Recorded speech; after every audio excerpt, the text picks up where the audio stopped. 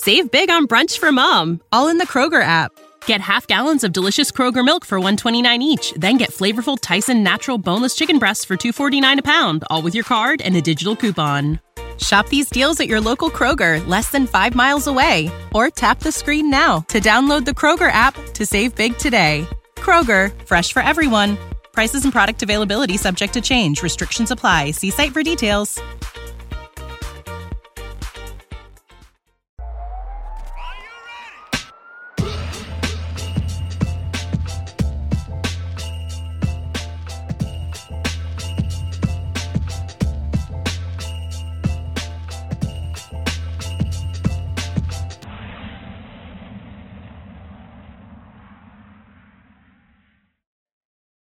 Welcome to the Bhandwagon podcast. And today is what I would say is one of those people who really helped me over the last sort of 18 months, I would say, based on their, I just bumped into their Instagram following, and then I was like literally kind of obsessed with them. So it's Dr. Kaur Therapy, which is the account name on Instagram, which I want you to, everybody at this point, just go and subscribe and follow, like, share, whatever you need to do.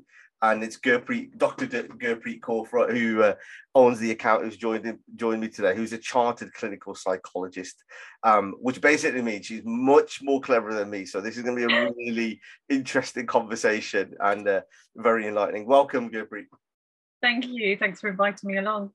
Yeah, we've been back and forth. I think it is again one of me where I've missed a date or something like that, and it's just I think it was COVID related, wasn't it? Hit you. Yeah. I think I've had COVID in the family about 3 times now. I think the kids have had it 3 times. So and it just once it's in, it's hard to just shake it out. Yeah, completely not good. So, I mean, we might as well just jump in straight away in there. In terms of like the experience in terms of the last 18 months, coming up to 2 years, I followed your account, especially when people were really struggling with their mental health, being based at home. Did you find an increase in terms of your engagement or the work that you were involved in increasing at that time? I think referrals have always been coming, steadily through, but I think absolutely mental health issues were completely increasing around kind of COVID, pandemic, lockdown. And it was interesting because I saw a lot of referrals for people who are struggling in relationships. So a lot of the issues I think that were probably suppressed before or being dealt with before were managed because people were going out and they were getting on with their lives and they were interacting and getting to do other things. And obviously removing all of that meant that they were just faced with the problem. So it definitely increased the referrals for relationship difficulties. And I saw really a sharp increase for young people. So young people massively struggled during lockdown. It was getting to a point where I just couldn't see everyone who was coming through, and it felt awful for me because I saw a lot of people who were struggling massively, and we're talking about self-harming. And I literally, all the local psychologists were full, and there was no one to refer these young people to. It was horrible. It was really, really horrible. And that's a problem, I think, with the NHS at the time as well, and that young people literally had to be saying, "I want to end my life," before they were seen. It was really, the risk level was quite high, but they still weren't really being accepted into services. So it was a really, really difficult time for me as well to be able to realise that there's such a limit with what I can do and who I can help as well. Yeah. So yeah, definitely a huge increase at the time. Yeah, I mean, my background is from a kind of a substance misuse kind of background, where working in commissioning in public health as well. Yeah. What I started to get, even myself, getting some phone calls of trying to help people increase drinking, especially around of wave 1, for example, where people are drinking a lot more from home. The Zoom pressure. I remember one stage someone was coming in. They were funding. They called it the Zoom smiles with the dentistry, trying to get better looking teeth on there, saving up money, but was also drinking away that money at the same time. There was this weird kind of nuance of pressure that was coming in. You've talked about self-harm. You talked about young people in there. What and the relationship. Was there any other themes that started to emerge from one? Because I've just given you one there in terms of alcohol. Was there anything else that was being missed? if anything, it's quite interesting. I don't really advertise myself as like a therapist for South Asian people, but I think that's, if I'm thinking back, that's probably when my referrals from South Asian people were also increasing, and from men in particular. And so themes like, well, unhelpful coping strategies, I suppose, were coming in. So a lot of men who struggled with porn use, a lot of men who struggled with absolutely alcoholism, drug use. I think that was the thing that was really, really increasing, but also from women who, again, were struggling in their marriages, were struggling in their identity as, you know, who am I as a professional, as a mum, as a carer for, you know, in-laws, or all of that. It was a lot of kind of referrals coming through from our own community, not necessarily just Punjabi community. It was kind of across board with South Asian referrals. So yeah, I think lockdown just hit a point, didn't it, for people, where it just removed a lot of the coping strategies for people. And when the distraction is taken away, or when the coping is taken away through the external stimulation, and they're left with the core problem, I think in desperation, you know, absolutely it happened for a lot of people, and people started to seek therapy. But I think that it was a good thing, because therapy and accessing therapy has also been massively normalized now over the last couple of years. So since I've been on, gosh, I can't even remember since I've been on, how long it's been since I started on Instagram, but it's been a couple of years now. And it was hard. The reason I came onto it was because actually this stuff wasn't really being spoken about, especially in our own community. And I think it's just massively increased. The awareness of mental health has massively increased. Now I'm aware that I'm a therapist and I only see what is being out there, and I don't know what that experience is like for the average South Asian person who's not necessarily into therapy, and what accounts they're coming across. But I know objectively there's so much more information out there now, and that's available. So I think it was kind of aligning to the fact that there was a need, but there was also access to, how do I get help? And oh, look, this stuff is out there, maybe therapy can help me. I've got so many different, I mean, everything that you say is so loaded in terms of different avenues to go down to. So I want to try and blend both of it in terms of kind of your experience, your introduction into the field, and then some particular areas that I just want to kind of go into, if that's all right. I mean, a clinical psychologist is not the traditional kind of route at that time where people might go into kind of red brick kind of courses, let's say, at university, or kind of pathways. This is so specialized in what it is. And I don't want to keep relating it back to me, but I went through I did a politics degree, which is not the most sort of common pathway to do it. What inspired you to go down this road to start off with? Oh, I really want to say,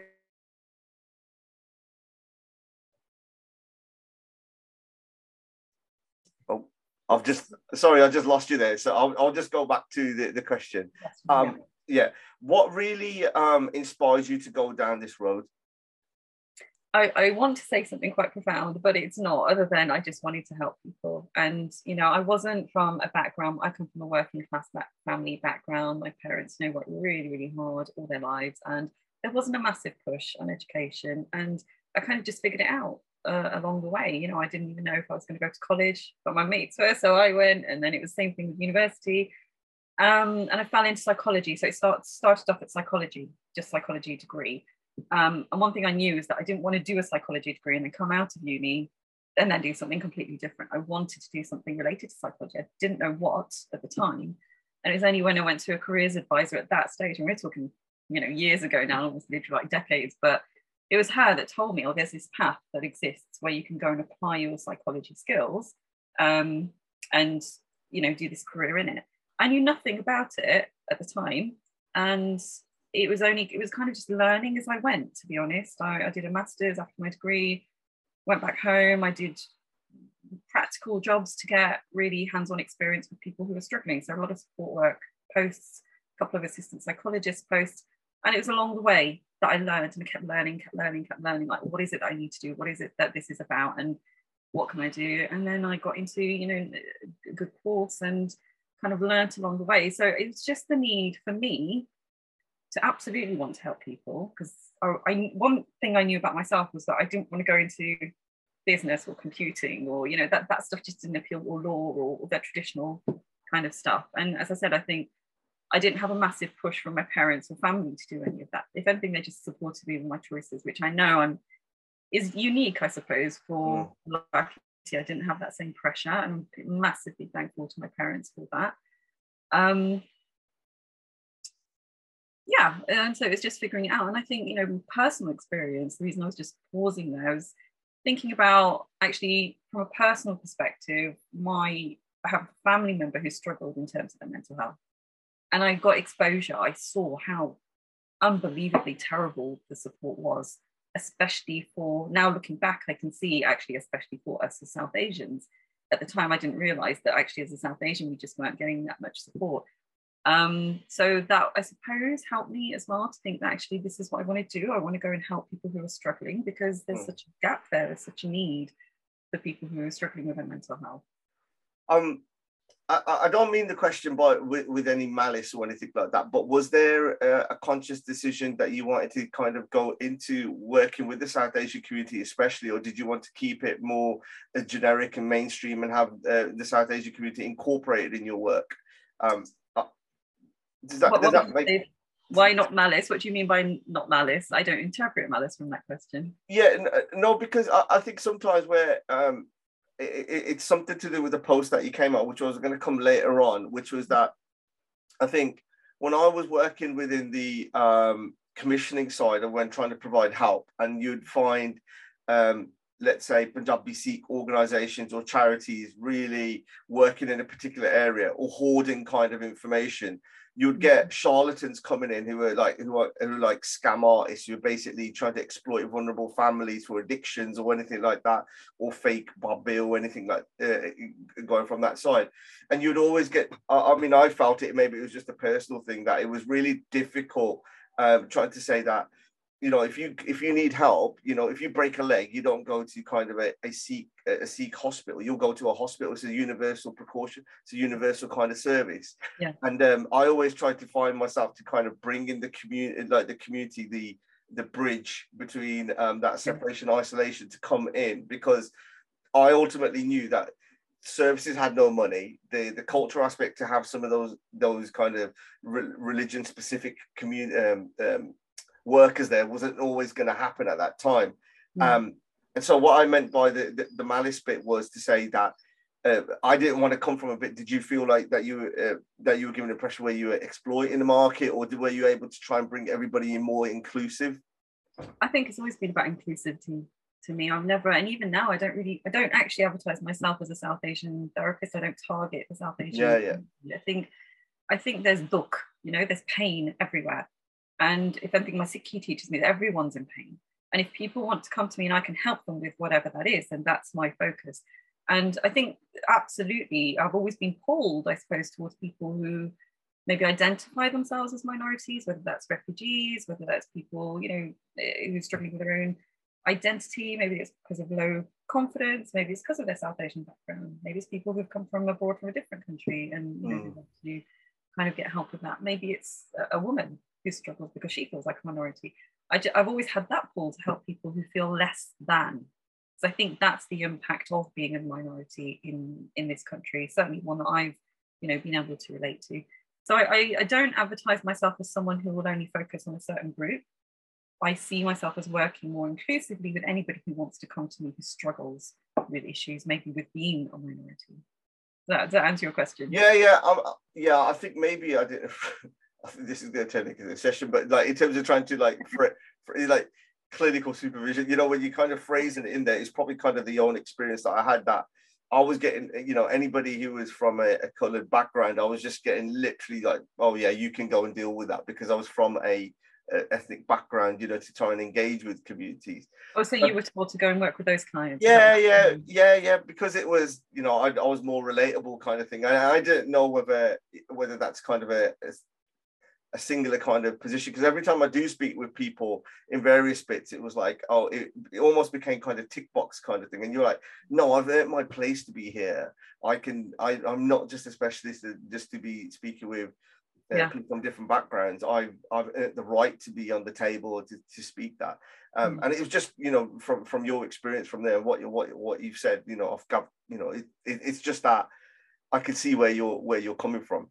Yeah, I don't think I had that issue in workplaces, if I'm honest. I never really had that focus on me probably a little bit as an assistant psychologist, told to go and see certain clients who were from a Punjabi, Sikh, South Asian background, probably a little bit then, but not massively, if I'm honest, in the NHS since then. I think I missed that period because I completely left. I worked in the NHS since 2001, and I left probably early lockdown. Right. Went fully into private practice at the time, and I think that's around that kind of all the race issues really came to the forefront, didn't they, during lockdown with everything that was happening. And I think a lot of people experienced that in the workplace at that time, that if they were South Asian or if they were from a minority group, that they would be the ones who would go to speak up on this and inform the team about how to work with this. And so I think I missed all of that, but yeah, not massively otherwise. Through your learning, and especially when you're going through looking at psychology in depth, did it give you a different perspective with your own peers and your friends and family around understanding behaviors? And how did you kind of safeguard yourself from always being in that mind frame? Oh, such an interesting question. I love my job because I get to learn, because I get to constantly learn about theories or enrich my own knowledge about it.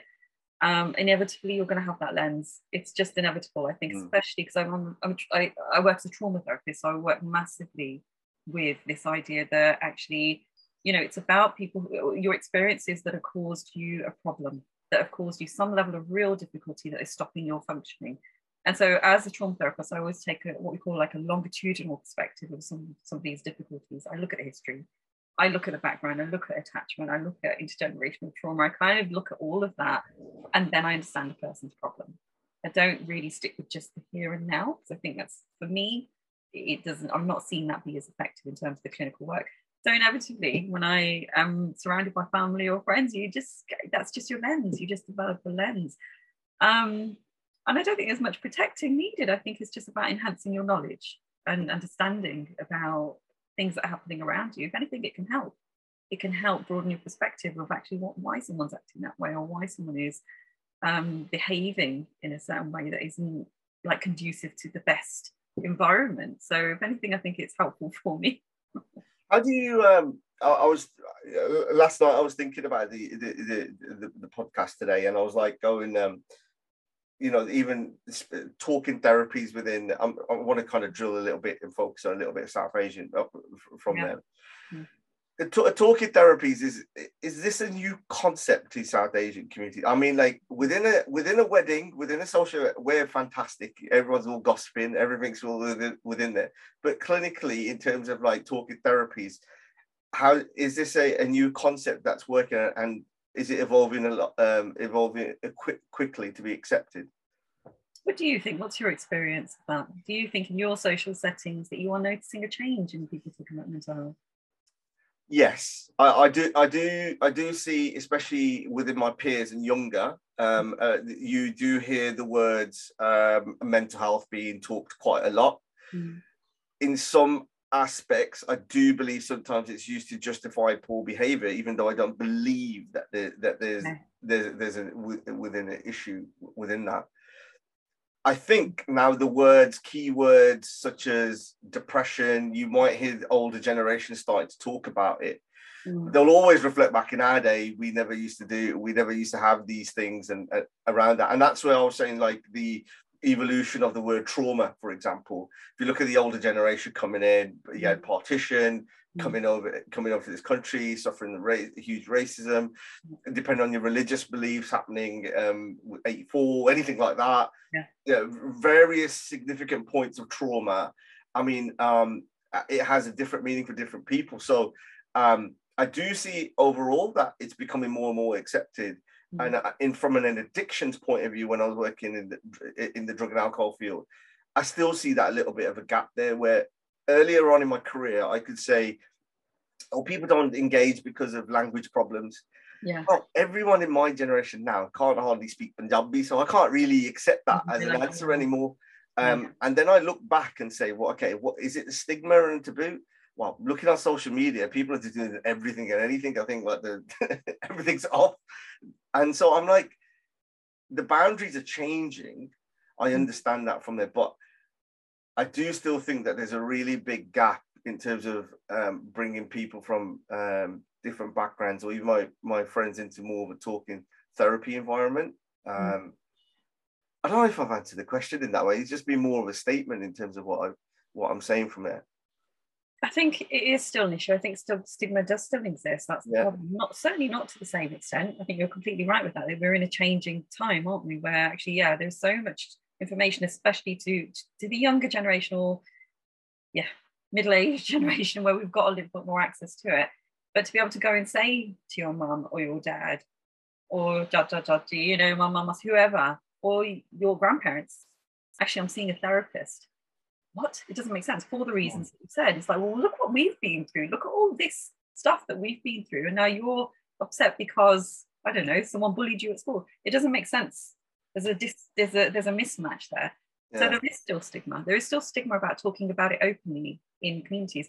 And this is another issue, isn't it? It's actually, a lot of people think that something very big and traumatic in the ways that you described, all of those things that you described that have affected our community, they look obviously traumatic. It's so easy to say that these things would have been massively traumatic. They were huge, of course they were, and there were levels of trauma in there that would have affected people. Yeah. But what we know about trauma is that it's not the thing, it's not the event, it's the impact it has on the individual person internally. And that is going to be based on their personality and their experience and their family and their messages that they've soaked up about themselves in the world. So it's going to affect everybody differently.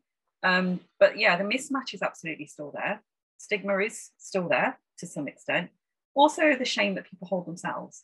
Like, there's something, what I see continuously in therapy, not just in South Asian community, is having to accept that I need help.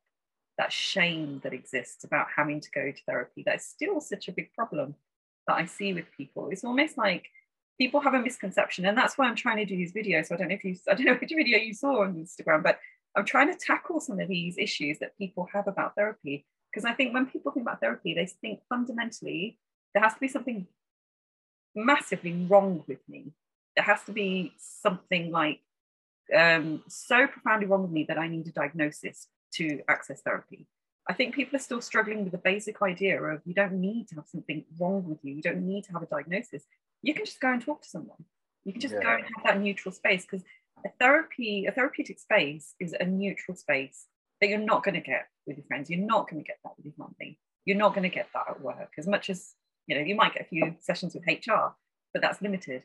Now, going to someone and speaking to someone very, very neutrally, that's not something we are very good at understanding we can have and that we're entitled to, and that's okay.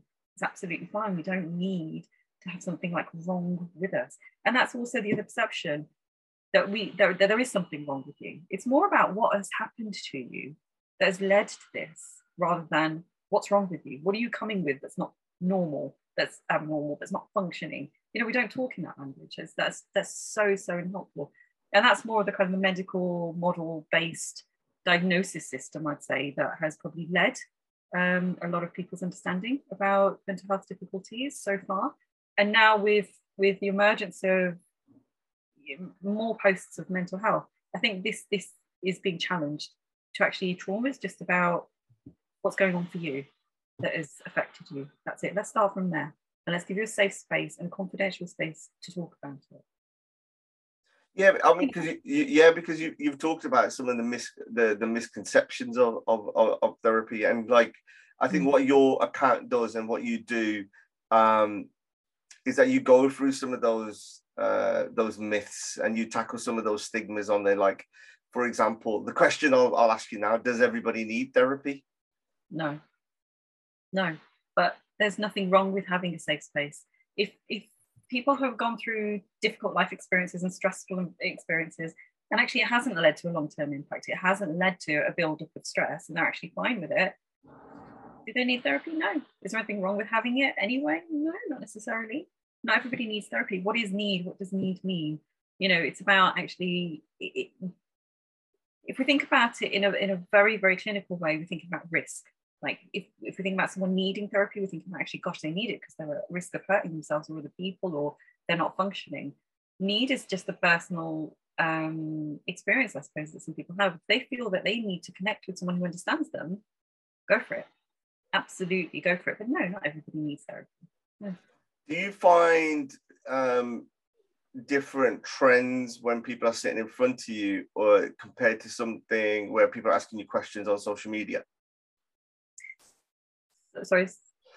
Yes. Yeah. So, for example, if you've got somebody in front of you that they might still kind of bottle up a lot of things, and it takes a lot of time to kind of unpick some of that information. Whereas if we've got that kind of invisible veil that social media can bring, and they contact you on there, is there a significant difference in terms of what you found? I'm a little bit boundaried, and I've got more boundaried probably over time with my social media, because what I don't want to do is just give generic advice to someone who I don't really know. Yeah. I don't know their background, I don't know their history, I don't know how they're going to receive the information I get. So what I'm doing at the moment, I don't know how long I can sustain it, but I'm doing this Therapy Thursday thing where people can ask a general question about therapy. And I will try my best to reply to that either in a reel or kind of a direct response back to them. And it's got to be a generic one. I don't know about their history, so I can't give much more of a meaning about that.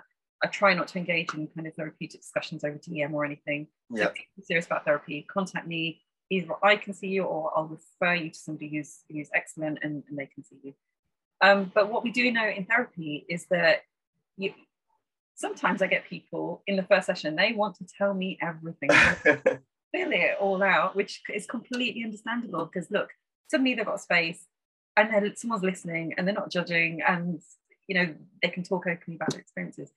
But actually, more commonly, especially with trauma, people say it in snippets, because actually what's so important in therapy is them trusting me and building up their trust, because a lot of people could come to therapy who have never had a trusting relationship.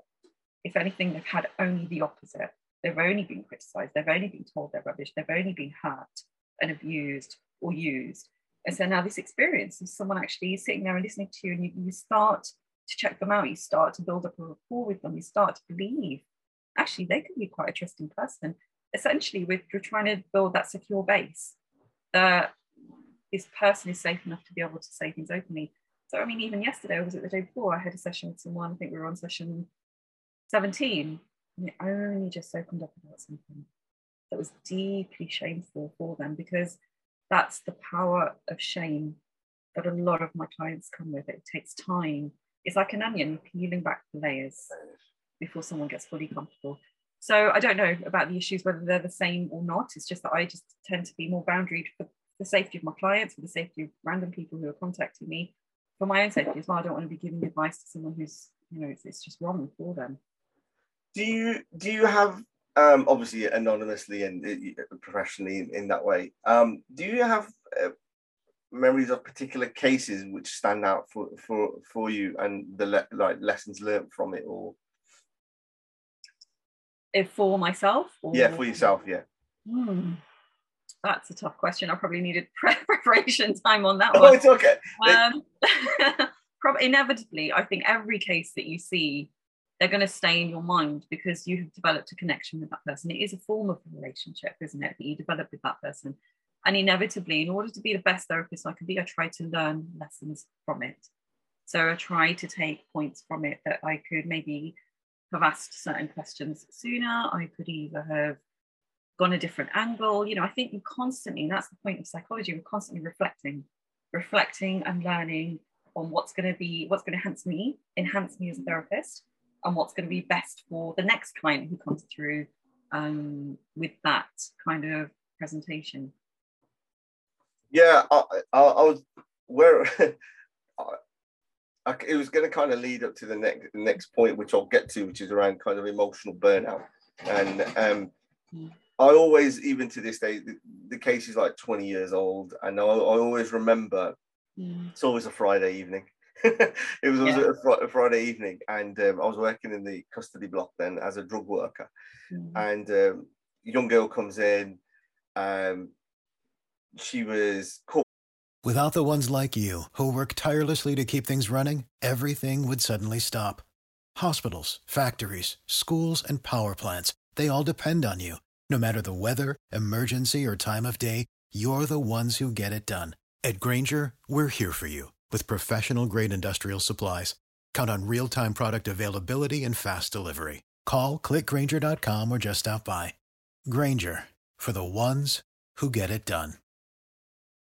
for shoplifting, funding a heroin habit, was sort of like I think she was about 8 months pregnant, using cannabis in order to help kind of medicate, antenatal. That's what she was being told by her boyfriend, who was also pimping her out, domestic violence, all these kind of things. And even to this day, I always reflect back, and you can only concentrate at that time to see what help and support that you're able to do at that bit to kind of maximize it. Yeah. But sometimes I always think about, whatever happened to her, and where it goes through. Yeah. When you in the height of it, I was seeing quite a lot of people all this time, and particularly I want to say point out, it was before I was married or had any kids, so I had more of that bandwidth for emotional kind of burden. I was able to kind of take what I felt out. As you get married, as you do, they build a family, and that bandwidth kind of got smaller. I experienced that emotional burnout where I was like, I just couldn't take any more calls about my husband, my daughter's taking cocaine, and can you signpost me to a service?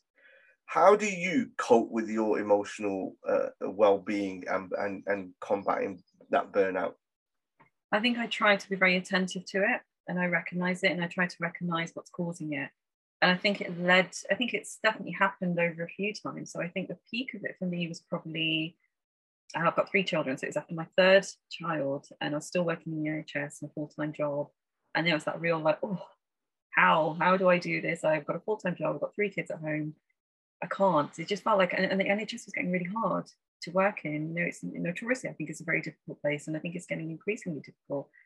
So I made a decision then that actually I need to sidestep. I want to go into a practice where I can build my own timetable, where I can kind of just be a bit more flexible with things. So that's where I sidestepped into private practice. So it was just being aware of the tension I was experiencing then. And then same thing, I think when I started in private practice, I was so open and eager to see anyone, really, because I had such a diverse background in my clinical experience in terms of the severity and risk and all of that. And then over time, it was just noticing that actually working with clients who were really, really risky, or working with people who were really self-harming, actually it was causing stress for me that would spill out into home life, that would be like, oh God, I'm really worrying about the person. And slowly I've kind of just tried to cut down who I'm seeing. So I won't, personality disorders, for example, although I'm happy to work with people who have that diagnosis and they're feeling like quite on top of it. I'm less likely to work with people who are very, very, self-harming, or they're being very narcissistic, for example. They've kind of been very challenging in a relationship. I'm ready to work with people who are ready to work, basically, essentially. So it's me constantly checking in myself about what's causing emotional stress. A big key for me is if it's spilling out into my home life and it's spilling out into my time with kids, and my concentration's not there with kids, then that's a trigger for me. Then I need to look at actually what's causing that. Which part of my practice is causing me stress that it's spilling out over to that? So I try to actually create a practice. I think I've created a practice now that is feeling comfortable, it's feeling good, it's feeling like it's manageable. And it's doing things that we all have to do. I think it's important as therapists that we use our own strategies and techniques. And it is about moving the body. It is about getting those walks in. It is about that connection with my family. But if I feel like my mind's going in overdrive, I think it's really important to sit and observe what's the narrative that is existing in my mind. So I really believe in this idea of being a distanced observer to the mind. We all have that really irritating inner voice. Sometimes it's just it goes on auto, doesn't it? It's kind of, we're used to it. But I think learning to observe that has been a skill that I've developed. I'm continuing to develop, and I think it's something I absolutely talk to my clients about. But I think it's so important to listen to that and which bits of that are causing stress or pain points for you, because actually then we get caught in some unhelpful loops with that. It's about trying to pull back from that and challenge it, or just kind of let it go. So that's really about being very self-aware, I suppose, and reflective. Is there any sort of hints and tips that you can give around kind of coping strategies in terms of what you find beneficial in your experience? Or how to manage with stress? I mean, is there anything kind of like generic thing that people can do that can? So many things, I think, we've got to think about the different points of intervention. So physically, you think about your body. We often forget that when we're talking about therapy, but actually if you notice over time, we can start tensing up. We can start really, really stressing and holding pain in our body. And there's a great book actually by Dr. Gabor Mate, I think it's When the Body Says No, if I got that right, that talks all about the impact on your mental health and your physical health because of emotional pain and early attachment difficulty. So when we know the body massively stores our stress and tension. So work on your body. That's huge. That's a really, really massive thing that people need to do. We need to learn to be in tune with our body and to find a way for it to heal. So that's just basically, exercises, yoga, walking, stretching, all of those basic things. I think trying to also, for the mental side of things, it really is learning. The first thing is learning that you need to try to be more aware. So many people are led by their minds. So many people just go on auto, just kind of doing what it's telling you to do. So even this idea that I'm saying now, some people might be thinking, what the heck is she on about? And it's just learning to pay attention. And I think what is useful for that, it could be meditation. It could be Simran, if that works for some people. It could be just taking that 5-10 minutes at a certain point in the day that works for you to just sit and reflect, like, what are the main things that my mind's been telling me today, to try to create a sense of distance from the narrative. That takes time. I'm not gonna lie, it takes time, but it is important to do. Another thing I think is developing values that are important to you that can also help with steering you where you're going. So again, a lot of people are kind of in a routine where they're kind of just doing, and they're not really so I see this quite often with my clients. They're kind of really successful. They've got the 9 to 5, they've got the job, they've got the kids, the wife and the car and all of that, but they're so unhappy. They're so unfulfilled. And when we go into it, it's actually they haven't really ever thought about their core values. What's important to you? Like, really, what's going to give you a sense of, yes, I've achieved that makes sense. That makes me feel like I'm online with where I'm going. And values are different from goals. We're very good at goals. We're not so good at values. So I think thinking a bit more objectively like that. I know these are quite deep tips I'm giving you. No. This is useful because, like, obviously, where people are going to be interpreting this in their own scenarios as well. So, like, the more detail, the better. Because I think for a lot of people is that they don't know where to go to get some of this information. So, what you're giving is really useful. Yeah, I think a quick win is thinking about, when we're triggered. I think the quick wins are when we're thinking about our trigger points. So when we have an incident where we argue with our spouse, or we're kind of stressed with the kids, or we argue at work, we're feeling really stressed, get really good at going back into it. What I mean by that is that when you are stressed, something else takes over. Your anger takes over, your emotions take over, and you kind of lose that rational thinking ability during that peak moment of stress. And you're going to come out of it naturally. So it's like the bell curve, isn't it? You go up, you hit the peak, and then you start coming down. And quite soon after you come down, I want you to get good at being removed enough from that peak point that you can look back at it. So don't be so close to it that you're still stressed. Don't be so far removed from it that you can't remember it. Get good at getting that sweet spot where you can go back and you can sit down and you can really think about what the heck was going on for me there. Why did I end up doing that? Because I didn't want to act like that. I didn't want to say those things. I didn't want to, respond in that way. So what happened to me? And what you'll often find is when you break that down, and a lot of therapists listening to this, or a lot of people who know about CBT will understand what I'm saying. What I'm essentially saying is go through and analyze your thoughts. Go through, look at the situation, try and figure out what was the trigger thought for you. Try and figure out what really changed it for you. And often what you'll find after a few incidents of recording this, you'll start finding a theme. You'll start finding something about, I felt, that person was laughing at me. I felt that person didn't respect me. I felt that person's taking a piss. They were taking advantage of me. You'll find something that's quite triggering for you. That's a little bit of a raw nerve. And there are two things you can do about that. One, I would say, is communicate that to the other person if you can, if you've got that relationship. Actually, when you talk about this is what is triggered in me. But the other thing is massively your job, isn't it? It's about taking autonomy. It's taking direction over that. It's about doing something about that. You need to work on that because that's come from somewhere.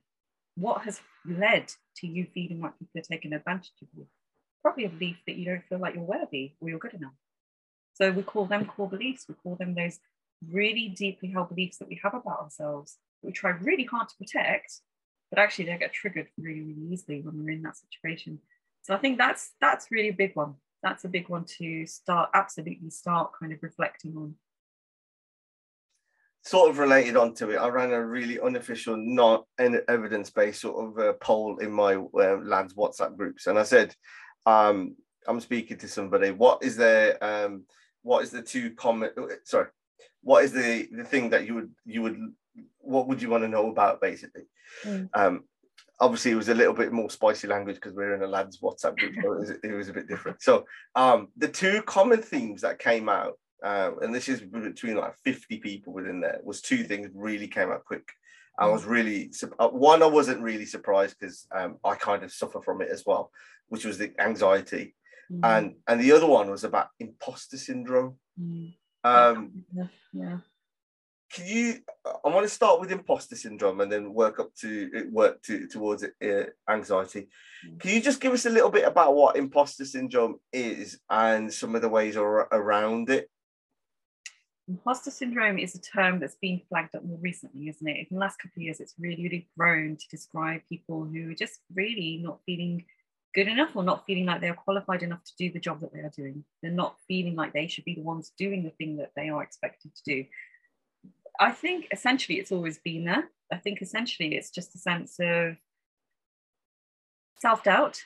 Again, it's that inner critic, it's that inner voice telling you something that is not true. You know, where is that coming from? It probably is related a little bit to anxiety, if I'm honest, because this inner voice that we all have is massively protective of us.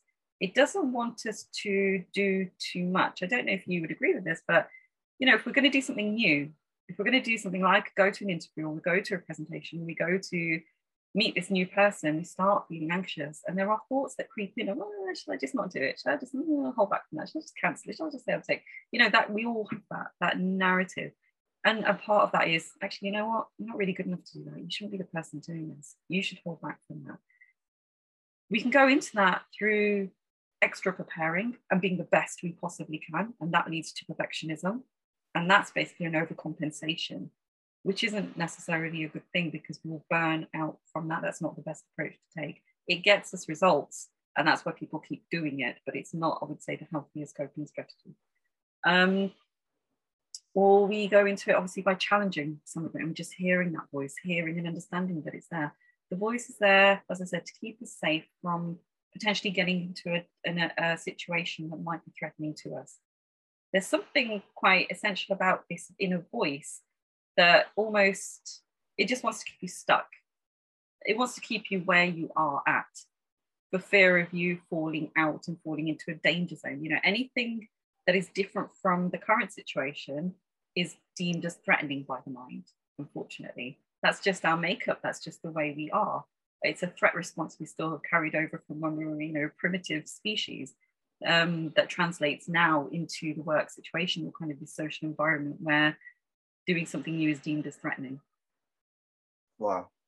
I think where it came from, and I did ask a couple of people, and they're fairly open in it, was actually around a new job environment where I think a lot of people have got new jobs over the COVID period, lockdown period, and doing everything remotely, not necessarily having that physical kind of contact, none of that social sangat, for example, and then, you know, getting jobs where they didn't think they had a chance, and that self-esteem, the self-doubt sort of kicks in.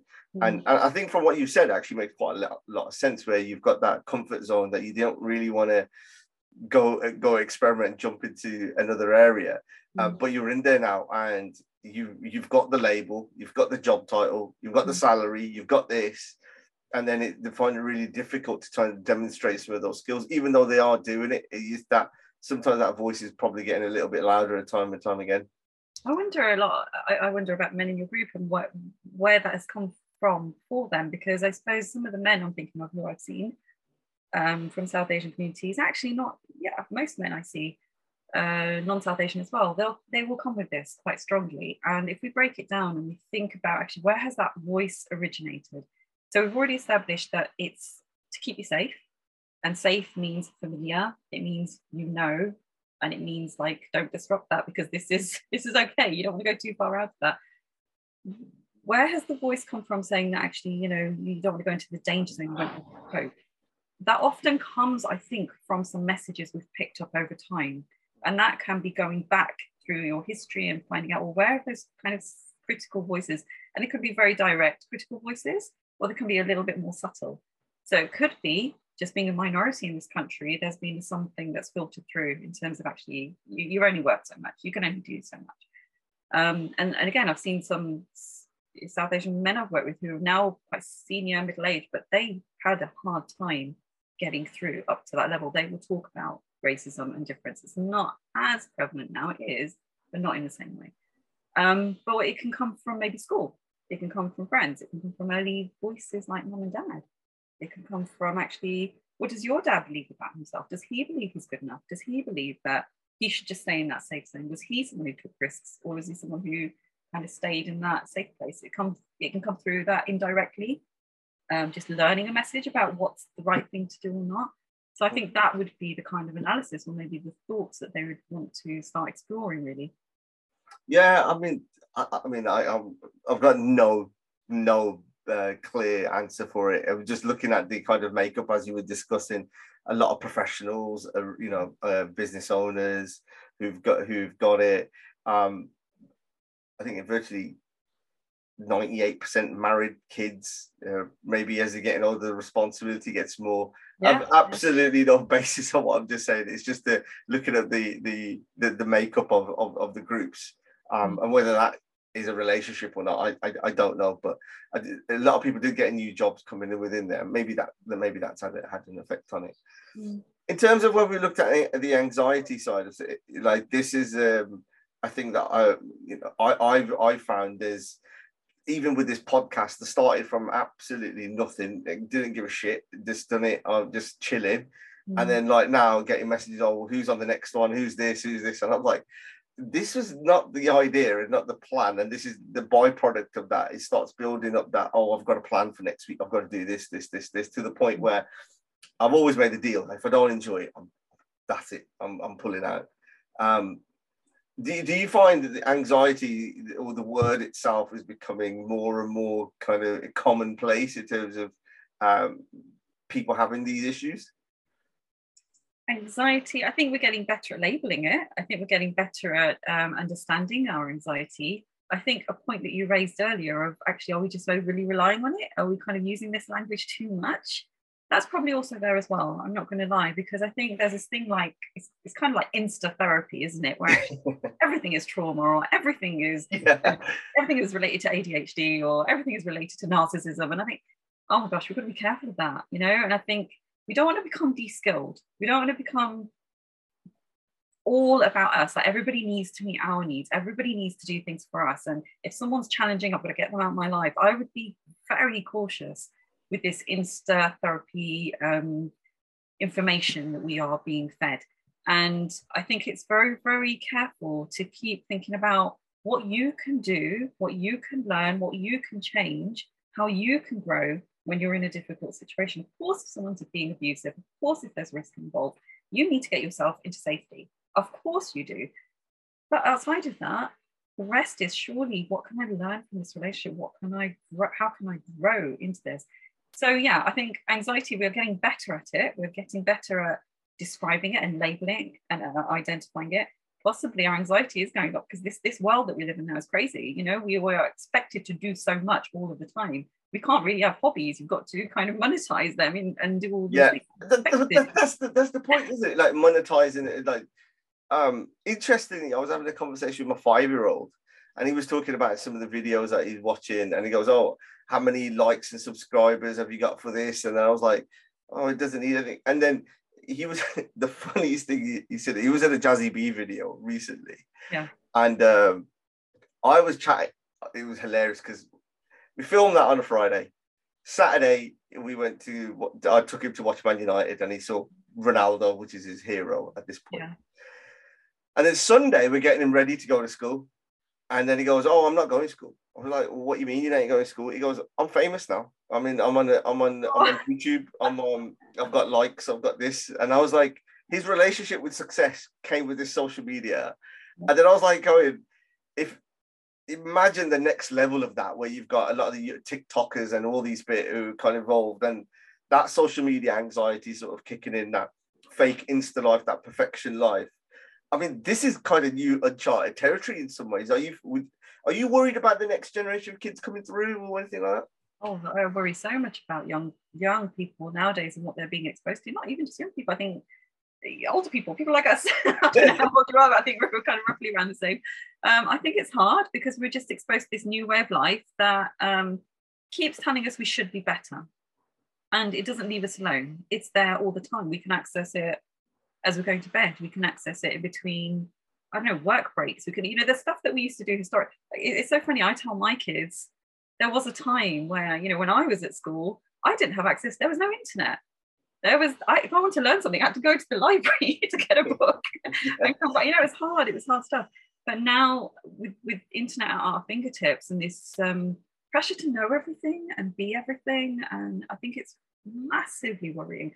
And we're losing the importance and ability to step away from it, because now everything's on our phones, even our banking, even our everything, shopping lists or whatever, everything can be on that screen. And we are losing the belief, I think, that we need to step away from it, that it's important to actually put your phone down, that it's important to connect and look at people in the eyes when you're talking to them, rather than just keep looking at your phone and kind of talking to them. It's really scary. And I think that there will be effects from it inevitably, because we're just losing how to connect to people. We're becoming more confident with being that social persona. Yeah, I get as we've been doing this podcast, I was getting more kind of reflective in terms of what you do. I think naturally, obviously, when you talk about things, it's triggering emotions, conversations. And, my kids, they have an impression of me where I'm always on my phone.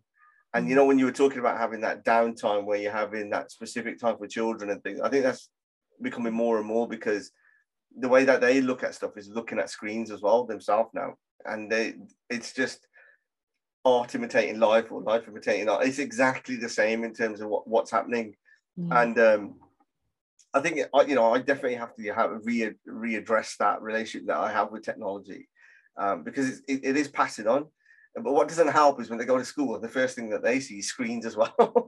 Screens, isn't it? But we're normalizing it, and I think that's the skills that we have now within our own families. So I suppose I think a lot about, and I encourage people to think about what they can do in their own units, in their own families, in their own relationships for themselves, because that's where the change is going to happen.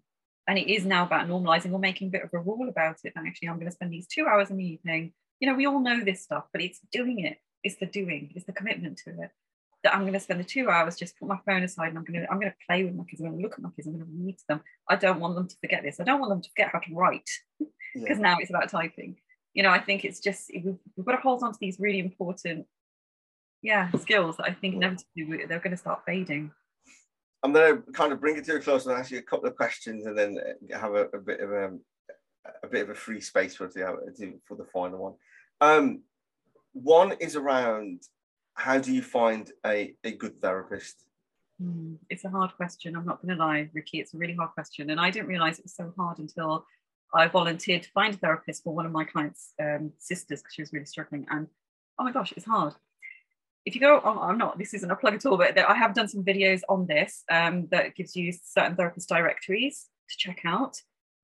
Also, I think it's very much about identifying what it is that you need, because what does good mean? Good can mean different to me. It can mean different for you. Does good mean a certain amount of experience? Does good mean a certain amount of training? Does good mean registered? And that should always be absolutely fundamental. Please go with someone who's registered and trained and qualified to do what they should be doing. And you can check that out. If you want a psychologist, you go for how is a psychologist registered. It's HCPC. So you can go and look that up. Define what you need. So do you want someone online? Do you want someone face-to-face? Do you want someone from your own background, your own ethnicity, or don't you really care? Do you want someone older than you, same age than you? Do you want someone who's going to kind of be there regularly to talk and have that just safe space to talk? Do you want to be more proactive? Have you got a problem that you want to work on? Do you want someone who's very compassionate? These are all things that can influence your choice of therapist, but you've got to define what you mean by good. That's the most important thing, first of all. Wow. No, that's not. It's still a lot of work. It is kind of effort, I suppose, to put in there. But the other thing is, it might be a bit of a trial and error approach. You might find someone, it might just be starting with someone and then you figuring that out after a session or two of, actually, this isn't working for me because, and that's where the reflection bit is really, really important.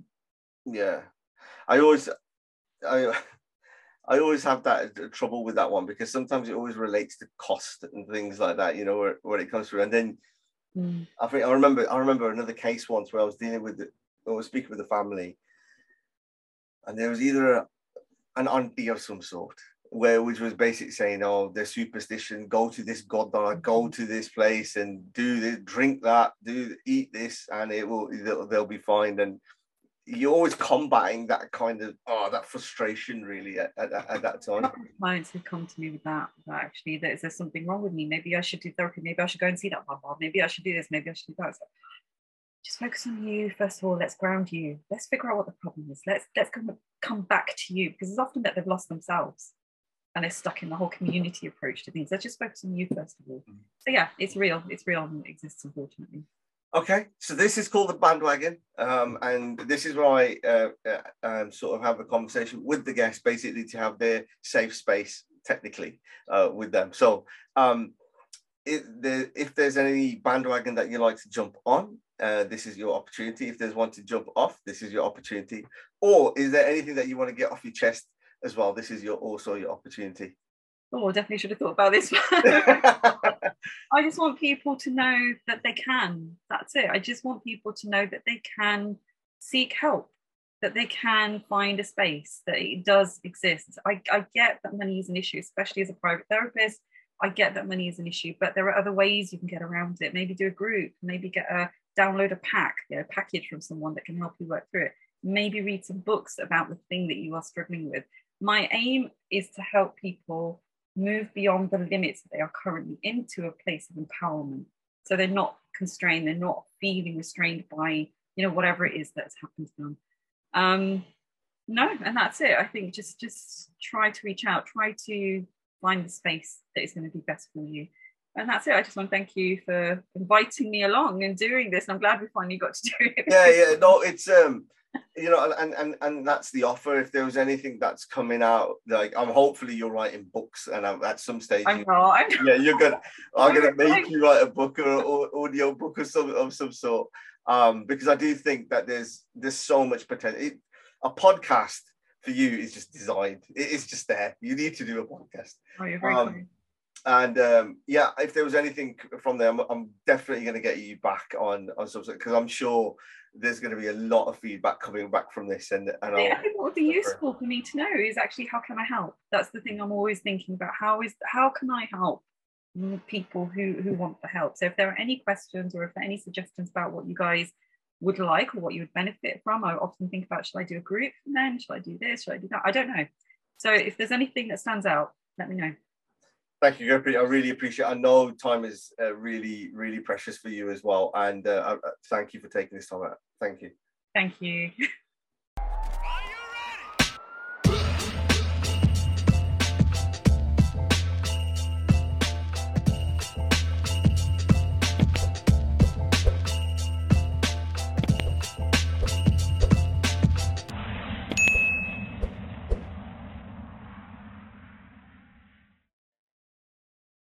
Without the ones like you, who work tirelessly to keep things running, everything would suddenly stop.